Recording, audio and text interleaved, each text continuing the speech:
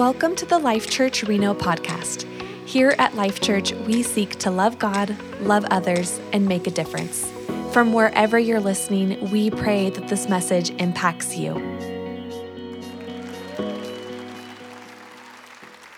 Hey, I want to talk to you about something today that initially, for some of you, you might think, well, what difference does this make? Is this just a theoretical concept? Like, how does this really affect my life? But what I want to talk to you about today, it rightly understood, will actually change the way in which you look at every single thing in life. I want to talk to you today about what's called the image of God, or sometimes in Latin it's referred to as the Imago Dei. If you have your Bibles, go over to Genesis chapter 1.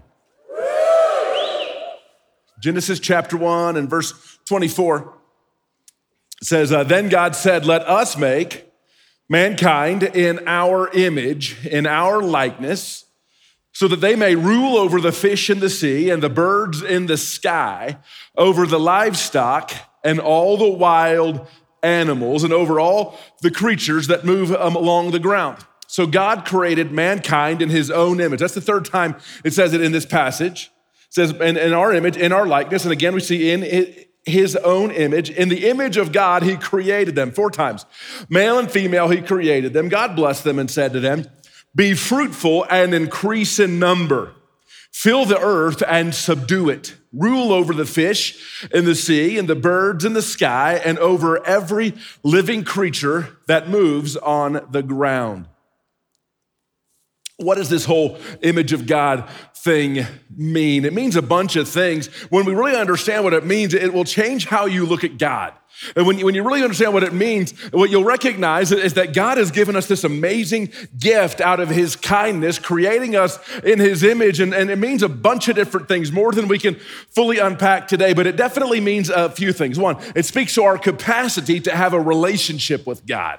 It speaks that he created us to have a relationship with him. It speaks of the fact that he created us to live forever. It speaks of that. So we're created to live forever in right relationship with God. It also definitely speaks of the fact that and it's unpacked here in the passage, this is the most clearly defined piece that it means, is that God has sort of created us to be his vice regents on earth. Well, what is a vice regent? Well, the word regent really comes from the word that we would think of as reign, right? So a vice regent is defined, the definition of that is a person who acts in the place of a ruler, a governor, or a sovereign.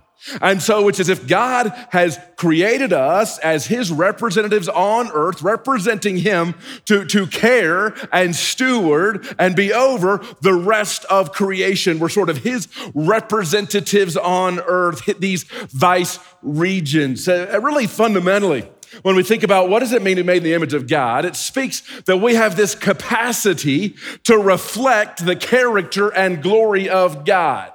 It means that while we are definitely not God, we are these reflections of God or images or small copies of God. It means that there's something inside of us, every person, that is an expression of who God is. Now, for some of you, this is hard you're like, oh, I can't even wrap my head around that. That seems beyond belief. And some of you, this just confirms everything you've ever thought of yourself. I'll show you a little comic strip. It says on your resume that you were created in God's image. Very impressive. Now, incredible kindness of God to make us to be like him. Now, unfortunately, so we see in the creation narrative is then just quickly followed by the narrative of the fall, where our first parents, given free will, willfully chose to live life on their own terms, do their own thing. Sin enters into the world. And so at that point, sin comes in the world, and this image of God in us is now mixed with sin. It's definitely still exists, but we no longer reflect this image of God as brightly as we were created to. It's definitely still there. We see the image of God reaffirmed after mankind's most sinful moment. We see after Noah, the image of God is yet reaffirmed. And so when I really understand the image of God, It's gonna change how I see him, this incredible kindness that he would create us in his image. But it also changes how I view my own life. I begin to see my own life differently. I begin to see my own life as this great gift on loan from God to be given back to him. We see in Matthew chapter 22, says this, then the Pharisees, so these Jewish religious leaders, went out and laid plans to trap him in his words. We see these Jewish religious leaders were always looking for a chance to trap Jesus. They would always try, they would always fail. They tried to trap Jesus, ended up trapping themselves every time.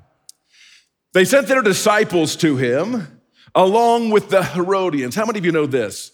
The enemy of your enemy is your friend.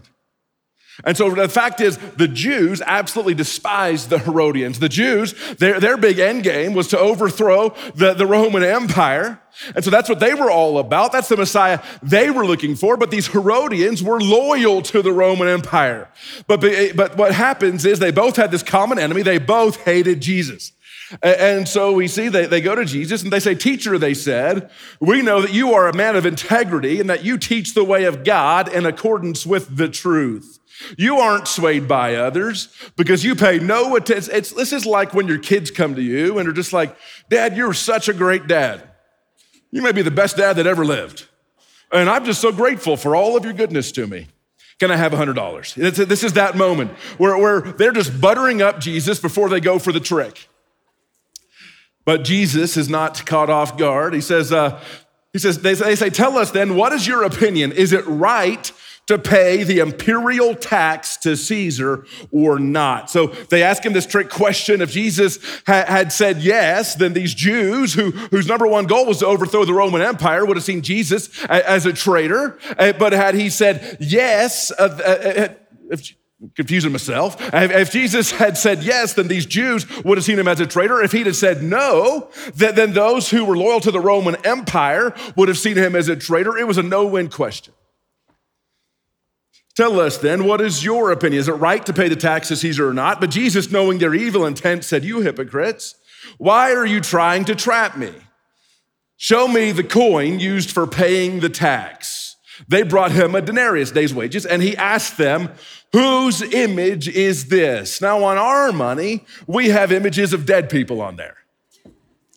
But other countries, in the UK, there's an image of Queen Elizabeth on the money there, and that same idea here.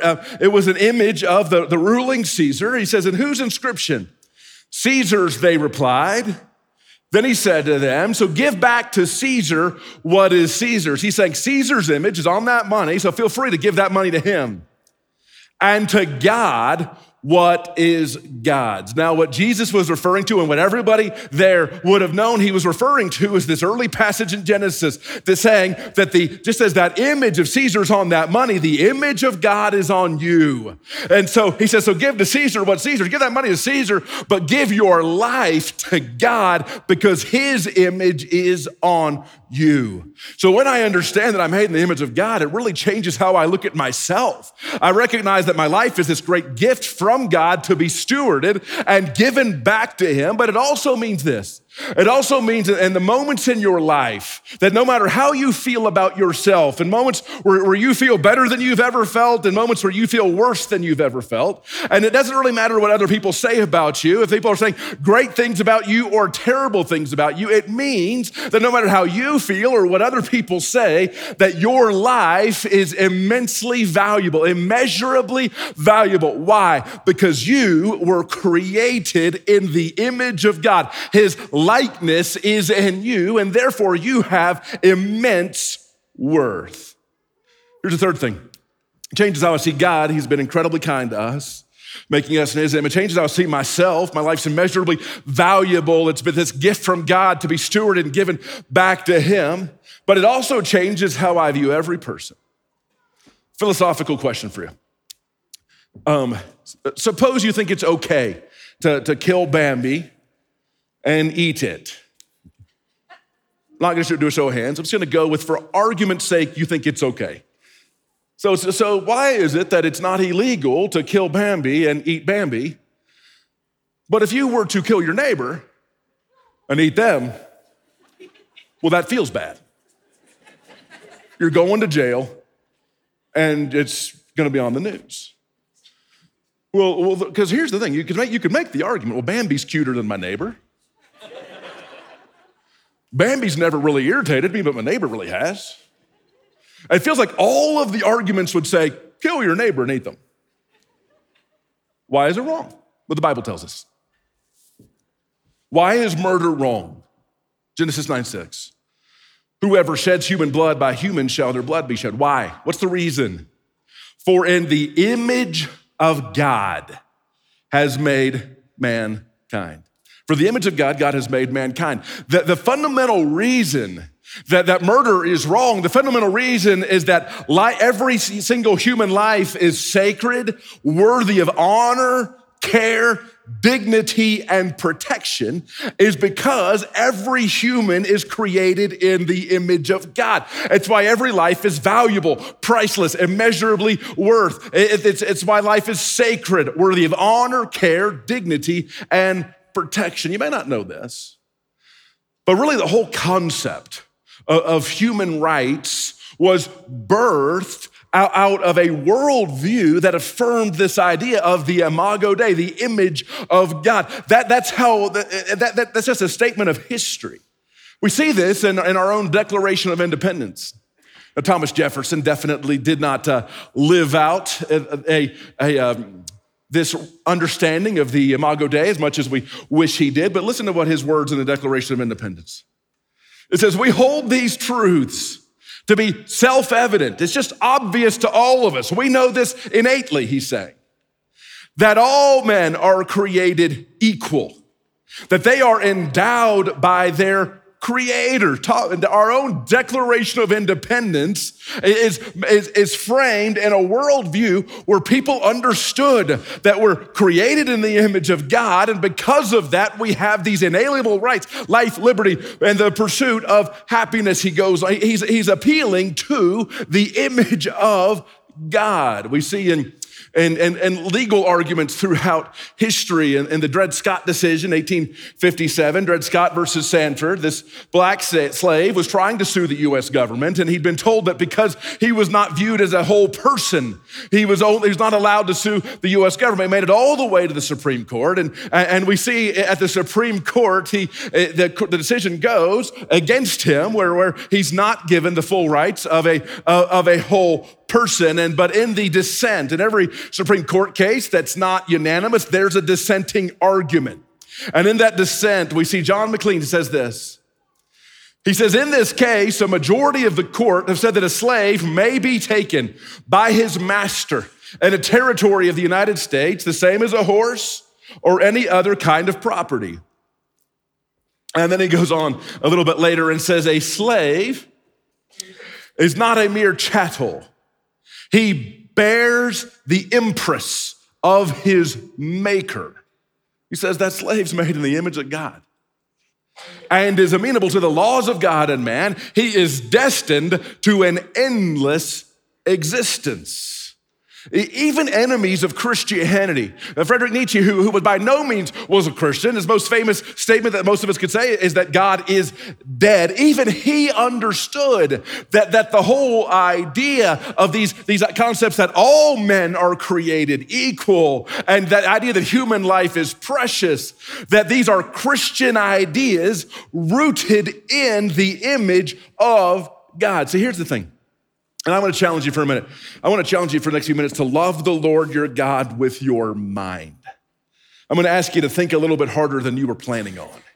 Some of y'all are like, already have. The thing is, in a secularistic worldview, that without the concept of the image of God, rights end up being based in capacities and the ability to express rationality. Peter Singer is a professor of bioethics at Princeton, and he's a atheist, he's a materialist, humanist, but he is intellectually honest about what all of this means, these implications. He prefers the idea of rationality and consciousness as the standard for granting rights to creatures. And after defining rights this way, he goes on to say this. He says, my colleague Helga Kusi and I suggest that a period, get this, of 28 days after birth might be allowed before an infant is accepted as having the same right to life as others. I want to make clear two things. One, I fundamentally disagree on the merits of saying that a person's not a human until they're over 28 days and shouldn't have any rights. Shouldn't do that at all. If we're going to extend out that period of not being human and no rights, let's extend it longer to 16 years old. That is my other theory. He says this. He argues that even pigs, chickens, and fish have more signs of consciousness and rationality, and consequently a greater claim to rights than do fetuses. Get this, than do fetuses, newborn infants, and people with mental disabilities. Goes on to say, rats are indisputably more aware of their surroundings and more able to respond in purposeful and complex ways to things that they like or dislike than a fetus at 10 or even 32 weeks gestation. The calf, the pig, and the much derided chicken come out well ahead of the fetus at any stage of pregnancy. But you have to understand this. Had Western civilization not been rooted in this worldview of the image of God, again, it's been a process and fleshing that out, and it's not been done perfectly or quickly enough. But if Western civilization wasn't rooted in that understanding of the image of God, if it was rooted in the understanding that rights comes with capacities and rationality and all of these other things, well, likely slavery would have gone much longer. William Wilberforce in England, which abolished slavery before the U.S., the great argument was, slaves aren't created in the image of God. We can't continue to treat them this way.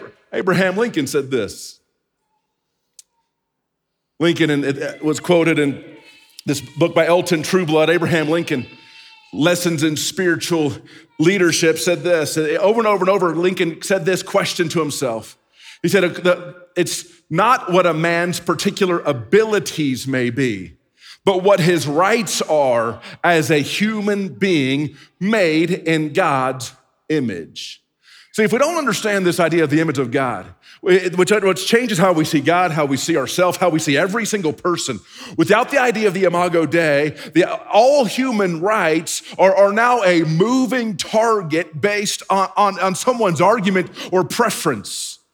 Tim Keller says this. He says, do you see the conundrum? In the secular society, all of the therapists will tell you, oh, you're so valuable. You have such dignity and worth. You're a valuable human being. By the way, you know why your therapist tells you that? Because you're giving them $180. That's why. Just kidding. He says, oh, your therapist tells you have such dignity and worth, yet the philosophy of secularism has no basis for that at all. If at the end of the day, there's no image of God, if at the end of the day, there's just naturalistic materialism or all this giant accident, then it's fundamentally impossible to rationally argue that your life is any more valuable or special than the goldfish in the bowl on your bookshelf. G.K. Chesterton, the great English writer and philosopher, said this. He says, as a politician, the secular person will cry out that all war is a waste of life, and then as a philosopher, admit that all of life is a waste of time. The secular person goes first to a political meeting where he complains the natives are being treated as if they were beasts. Then he goes to a scientific meeting where he proves that all of human beings actually are beasts. See, it's this image of God that is absolutely fundamental to our worldview, how we see God, how we see ourselves, how we see others. It affects how you treat every single person in your life. See, the image of God affects how we view and treat the elderly. The image of God affects how we view and treat those with reduced mental ability. The image of God affects how we view and treat the poor. The image of God affects how we view and treat the orphan. Why did we, last night, Life Church partnered with a couple other churches. We put on the largest, in partnership with the county, the largest appreciation event for foster parents that Washoe County's ever seen. There was a couple hundred foster parents there. There was about 80 kids being cared for. Of those of those foster parents. A lot of you volunteered there. Why do we do stuff like that? It's because we believe that every one of those children, every foster child, every orphan in the world, that they are created in the image of God and that their life's immensely valuable. That's how it changes how we see the poor. We fundamentally believe that the life of Jeff Bezos, the wealthiest man in the world, depending on the day, and the poorest homeless person you've ever seen, that their lives are of equal dignity and value and worth. Why? Not because of how much they have or what they've achieved, but because they are created in the image of Almighty God. It changes how we see everybody. It affects how we view and treat the immigrant. It affects how we view and treat other races. The civil rights movement was a bunch of African-American pastors appealing to the image of God. And that was the birth of the whole civil rights movement. It affects how we see other races. It affects how we treat and seek to rescue those that are held captive in sex trafficking. Honestly, it affects how we consider our own engagement in pornography. See, whenever you engage in pornography, what you're seeing is you're looking at a person not as an image bearer of God, but as a commodity to fulfill some urge in you. They're just there to be used. But instead, if you see those people as these are people that are created in the image of God, that has a soul that's gonna last forever, created for relationship with Him as a vice regent, His representative on the earth, these image bearers, it changes all of that. It affects how we view and treat people in other countries. That's why a number of weeks ago, when our brothers and sisters in Ukraine began to experience incredible difficulty, people that likely will never meet and never know in this life, we said those people are suffering and they are image bearers. And so we can't do everything, but we can do something. At the very least, we can send a bunch of money to try to help. Why do we care? It's because they are image bearers. It affects how we treat the unborn. The last 50 years, 63 million babies lost their life before they were born. 73 million globally on an annual basis. See, the early church was birthed in a Greco-Roman context with no concept of the image of God. And so poor people were treated as worthless, and sick people and old people were just left, not cared for well, left to die. And infanticide and abortion were very common, and it was not uncommon for a baby girl to be born when the dad really wanted a baby boy, and that little girl was just left to die. It was a culture that had no real respect, underlying concept of life being sacred, and that each life is of equal value, and each life deserves dignity and care and respect. But these early Christians, because they had this fundamental belief that every single one of these people, the poor, created in the image of God, and so they began caring for them. And the sick and the elderly, created in the image of God. When other people would flee the sick, because out of self-preservation, they would come in and care for the sick, and they would care. That's why you see all across the world hospitals founded by Christians, because there was this understanding of every single person has inherent worth and value because they bear the impress of their creator. They're created in the image of God, so we care. And so that this whole idea. And so what happened is they would go to people and say, hey, if you don't want that baby, we'll take care of that baby. You don't need to kill that baby. We'll help. We want to care. And so they began caring for orphans and widows when it was totally countercultural, because there wasn't in the culture then, just like the culture now, there wasn't this underlying understanding of the image of God.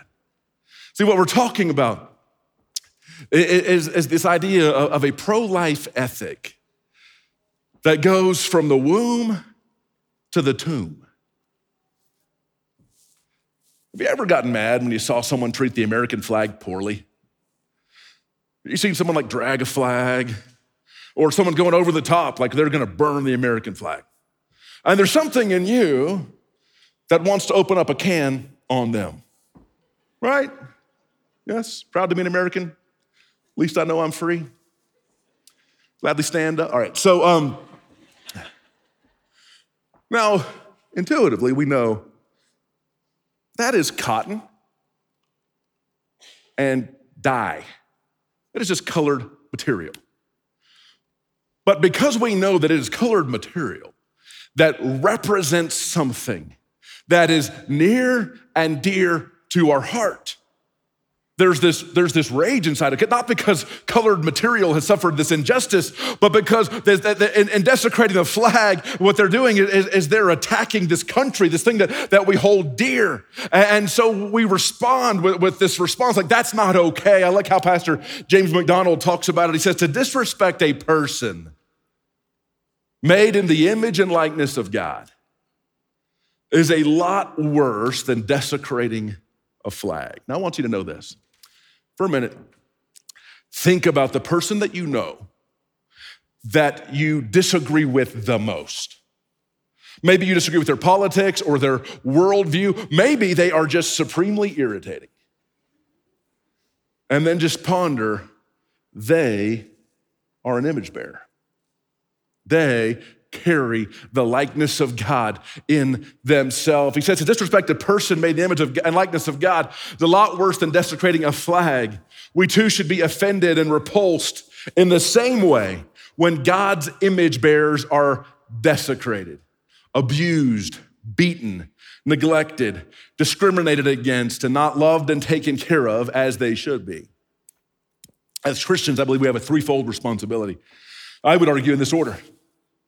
That we have a responsibility as individuals and in our families to live out a pro-life ethic, womb to the tomb. Listen, don't say you're pro-life if you don't care for the poor. And don't say you're pro-life if you're a racist. And don't say you're pro-life if you're watching lots of pornography. You can be anti-abortion, which is a great place to start being pro-life, but a terrible place to stop being pro-life. One person cares, good. Live out a pro-life ethic, womb to the tomb, individually and in our families. And then as a church, we have a responsibility to live out a pro-life ethic, womb to the tomb, together as a church family. As a church, one of our fundamental convictions is that we do this because we believe that people matter to God. They're created in His image, created to live forever somewhere, created to have a relationship with Him, His vice regents on the earth, His representatives on the earth. And so people matter to God. And we believe that's the case. All people matter to God, rich and poor, born and unborn, near and far. We believe that red and yellow, black and white, they are precious in His sight. Third, we have a responsibility as Christians to do our part to advocate for the sanctity of human life, womb to the tomb, as a part of the representative democracy that we live in. And so that includes voting and taking part in the political process and lobbying our representatives. But from this deep conviction that every life is sacred and worthy of care and respect and honor because we carry the image of God. Here's the last thing and we're done. It changes how I view the gospel. See, a primary purpose of the gospel is to fully restore the Imago Dei. So we're created in the image of God to reflect the glory of God. And then sin comes in the world, and while we still reflect His image, we don't reflect it the way we were created to, as brightly as we were created to. But part of God's plan and His story of the gospel that Jesus came, died in our place, rose from the dead, so that as we trust in the gospel, give God the steering wheel of our life, that the Holy Spirit comes to live inside of us and begins this process, fancy word, sanctification, of just making us more like Jesus. But I think we understand that, many of us do, but understanding that process of making us more like Jesus, that the end game is fully restoring the Imago Dei, the image of God, to the way it was before sin entered. Let me show this to you. 2 Corinthians 3:18. We see it over and over again. It says, we all, with unveiled face, beholding the glory of the Lord, are being transformed into the same image from one degree of glory to another. It's this Imago Dei language. They would have understood that. Those whom he foreknew, he also predestined what? To be conformed to the image of his Son. Ephesians 4:28, put on the new self, created after the likeness of God in true righteousness and holiness. Colossians 3:1, you have put on the new self, which is being renewed in the knowledge after the image of its creator. And so part of the primary purpose of the gospel, as we trust in the gospel, give Jesus the steering wheel of our life, and trust in his death and resurrection, that the Holy Spirit is in this process of making us more like God, that restoring that Imago Dei up into that moment when we're with him and we're like him and our faith becomes sight and we're no longer looking in a mirror dimly, but now we're seeing face to face and we're with him and like him in that original Imago Dei. That reflection that we were created to reflect, we now reflect it in all of its glory. Why don't we pray together? See, as we understand this whole idea of the Imago Dei, the image of God, it really changes every single thing in our life. Changes how we see God, his incredible kindness, creating us in his image. It affects how we look at our own life. No matter how we feel, it's incredibly sacred and valuable. It's this great gift that we've been given to steward and give back our life to God because we belong to him. We bear his image. It reflects how we look at every single person.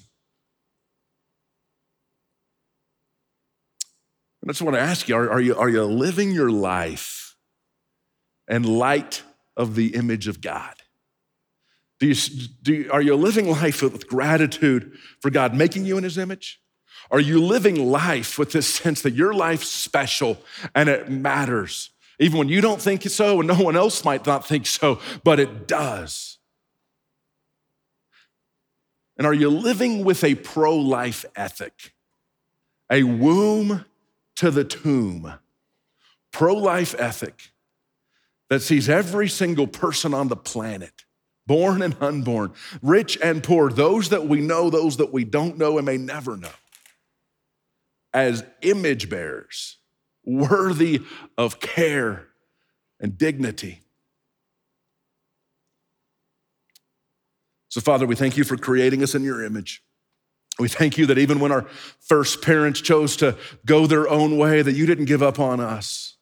Thank you that you sent Jesus to die in our place, rise from the dead, so that we could be a part of your family, and that ultimately through the work of your Spirit, and ultimately when we're with you one day, that image will fully be restored in our lives. It's in Jesus' name we pray, amen.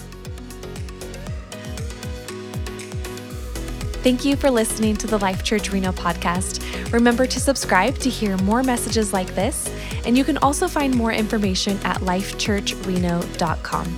Blessings to you.